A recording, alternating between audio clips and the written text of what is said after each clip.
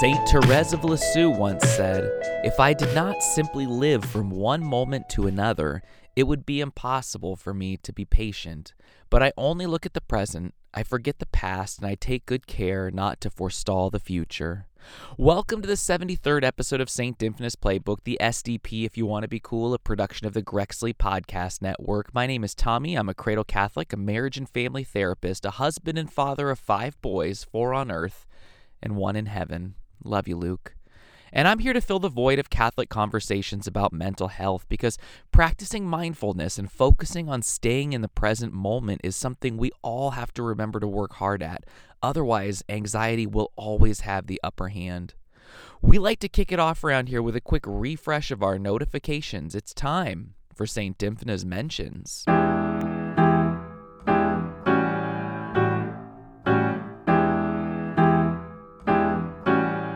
First up, we wanted to discuss a new alternative dispatch program that the LAPD is rolling out. ABC7 gets us started. The new program involves sending out civilian personnel in mental health calls that are nonviolent and do not involve some types of criminal activity.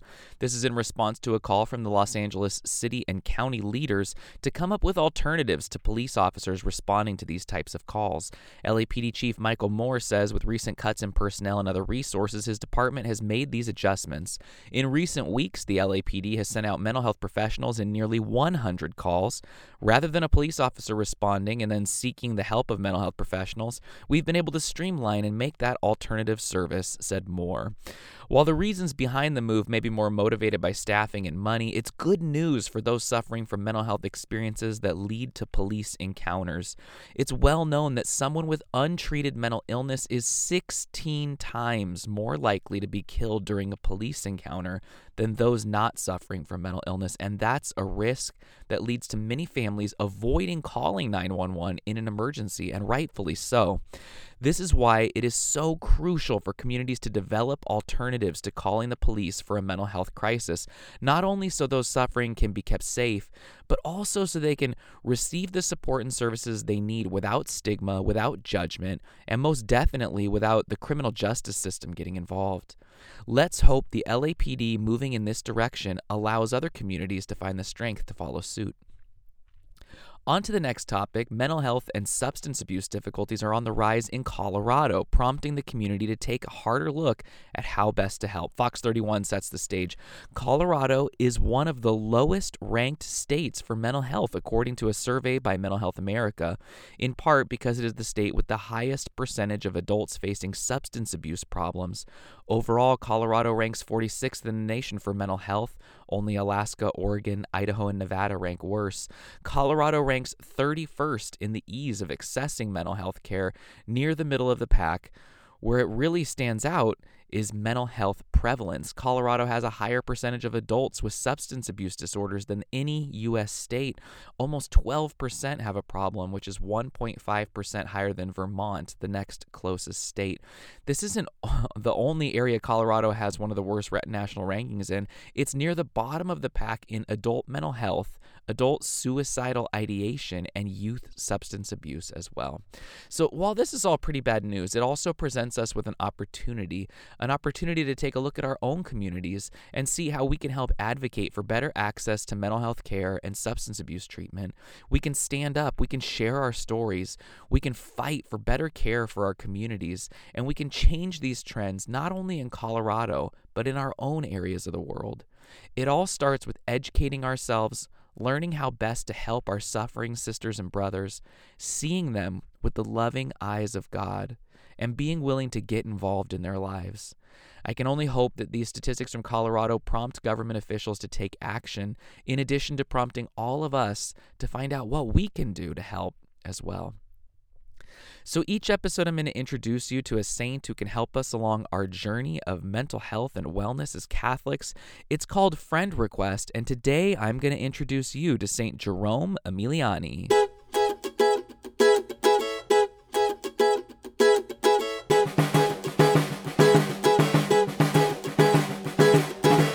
Born in 1486 in Venice, Jerome's father died when he was just a teenager, and in his grief, he ran away from home when he was 15 to join the army. Shortly after, he was appointed governor of a fortress and was taken prisoner while defending his post.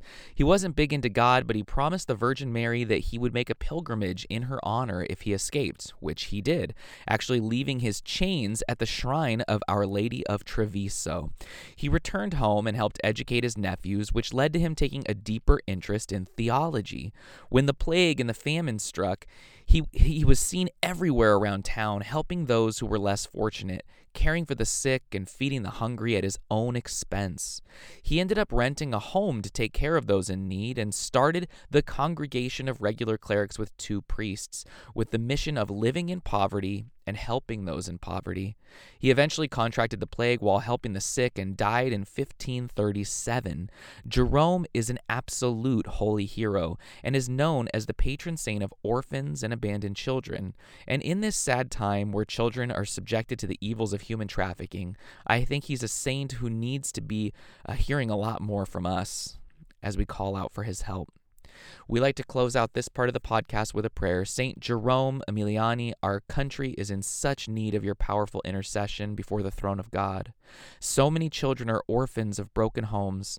Some are missing, and others have been used for evil purposes on our city streets.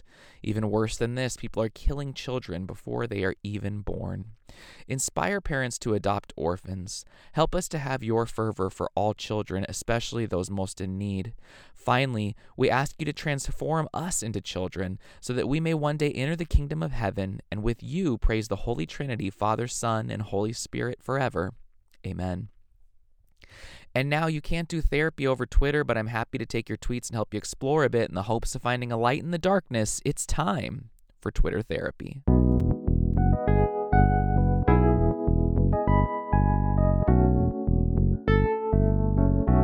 Abby gets us started. I suffer from scrupulosity, and I recently read an article from Scrupulous Anonymous where a priest said that because of their condition, those who suffer from scrupulosity cannot commit a mortal sin because they experience a diminished moral capacity to freely choose. From a mental health scientific standpoint, so we would be calling scrupulosity a form of OCD in this case. Would you say that that's accurate? Well, thank you for sending this in, Abby. Let's start off by joining in prayer for Abby and everyone experiencing religious OCD, that God may bring peace into their hearts this very minute. Our Father, who art in heaven, hallowed be thy name. Thy kingdom come, thy will be done, on earth as it is in heaven. Give us this day our daily bread, and forgive us our trespasses as we forgive those who trespass against us. And lead us not into temptation, but deliver us from evil. Amen. I think it's vitally important for us to separate mental health symptoms and sin, especially in situations where our mental health symptoms lead to us having experiences we don't want, experiences we aren't responsible for. And I think people need to hear this message. Automatic, intrusive thoughts are not sinful. Feeling so depressed you can't even get out of bed is not sinful. Feeling so panicked that you can't even make it to Mass because of the attack of anxiety that you're having is not sinful. So I definitely understand this line of thinking.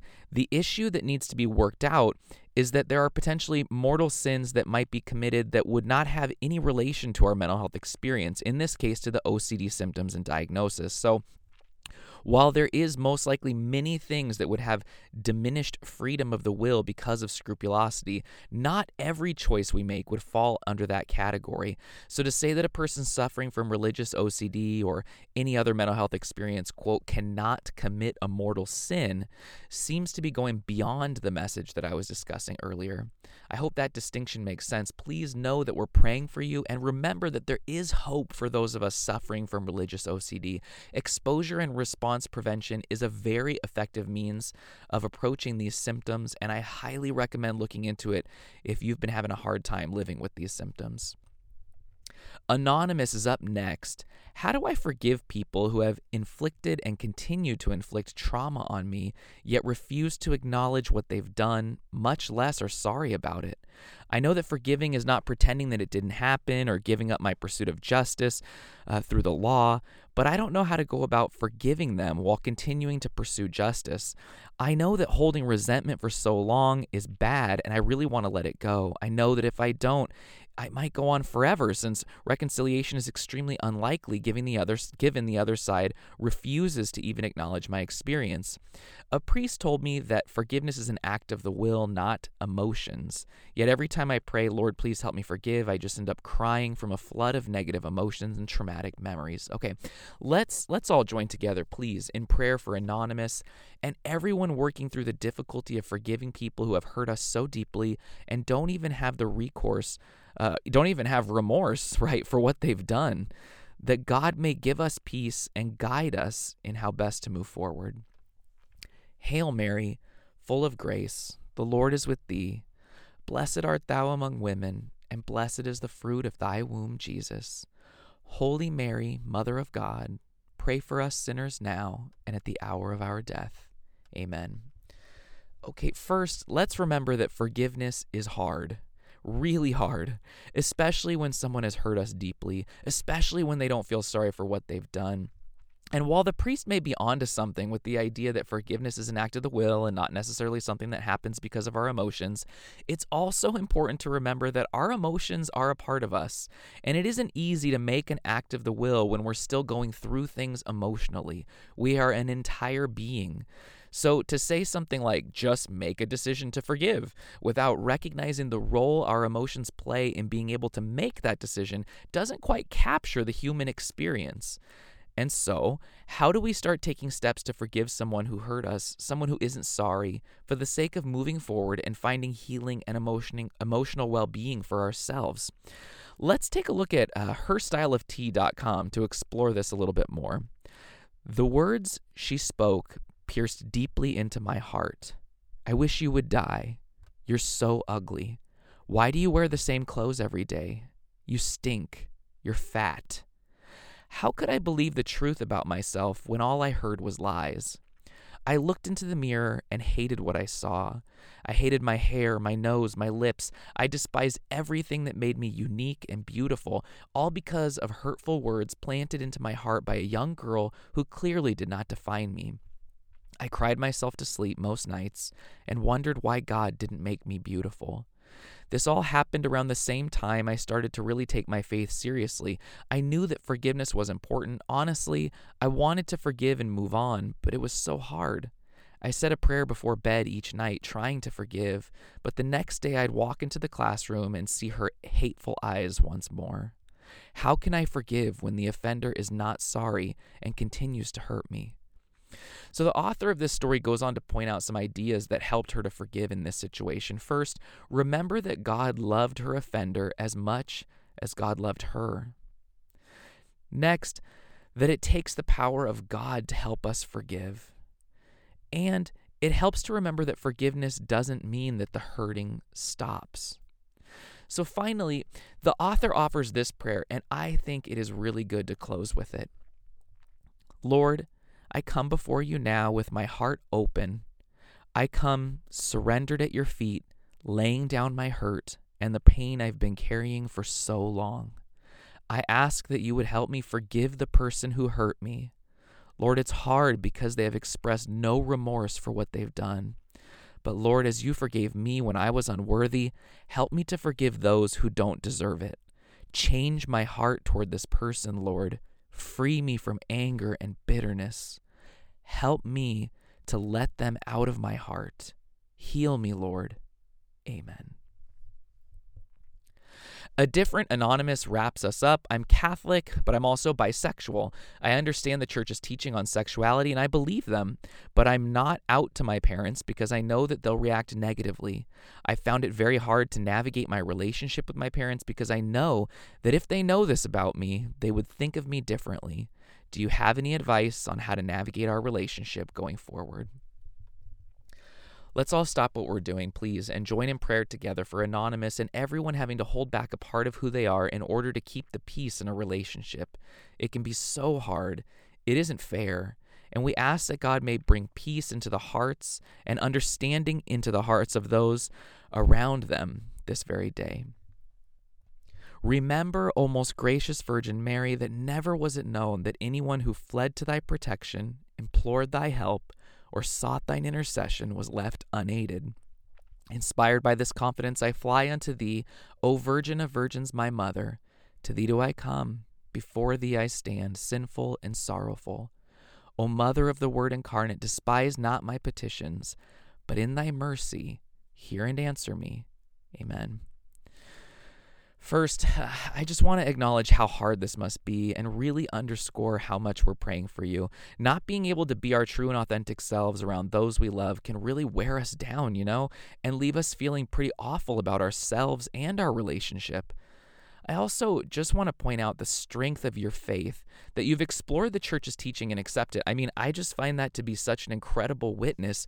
You really give me something to strive for, and I wanted to point that out because you deserve to hear that your faith is inspiring, and take a moment to pat yourself on the back, The thing about being a therapist in a situation like this is acknowledging that you know yourself and your parents better than anyone else. You're the expert on this situation. So instead of me saying something like, you've got to be honest with your family in terms of who you are, or you should keep yourself safe by keeping everything to yourself to keep your relationship stable, I want to say that you are the one who can reflect on what's best, given what you know about the relationship, about your parents, about how they will respond, and about how long you can continue to go on without opening up to them. You have to weigh the pros and cons, weigh the timing, and make the choice that you can feel confident is the right one in the right moment. And remember this, reaching out for therapy to help with this situation is a great idea. Someone who can get to know you, get to know the dynamics of your family without being emotionally embroiled in it, right? Get to know the risks and benefits of going in a certain direction. Not someone who will tell you what to do and when to do it, but someone who will be there to explore everything with you to help you feel confident in coming to the right choice. When the stressors from our relationship start bothering us during the day, like negative thoughts about the situation that we can't seem to satisfy or turn off, it might be the right time to explore getting started in therapy for that extra bit of support. And again, just remember that we're praying for you, and thank you for your inspiration. All right, everyone, that's it for today's episode. Remember, you can email, DM, or tweet your questions and situations if you'd like me to address them in a future episode. I'd be happy to keep you anonymous or not, whatever you want. Be sure to check out patreon.com/Grexley to see all the great things they've got going on over there and support the cause. Until next time, go easy on yourselves. Take care of yourselves. And if you feel like you're in a place where you can't even bring yourself to pray, don't worry. I'll be praying for you. And so will Saint Dymphna.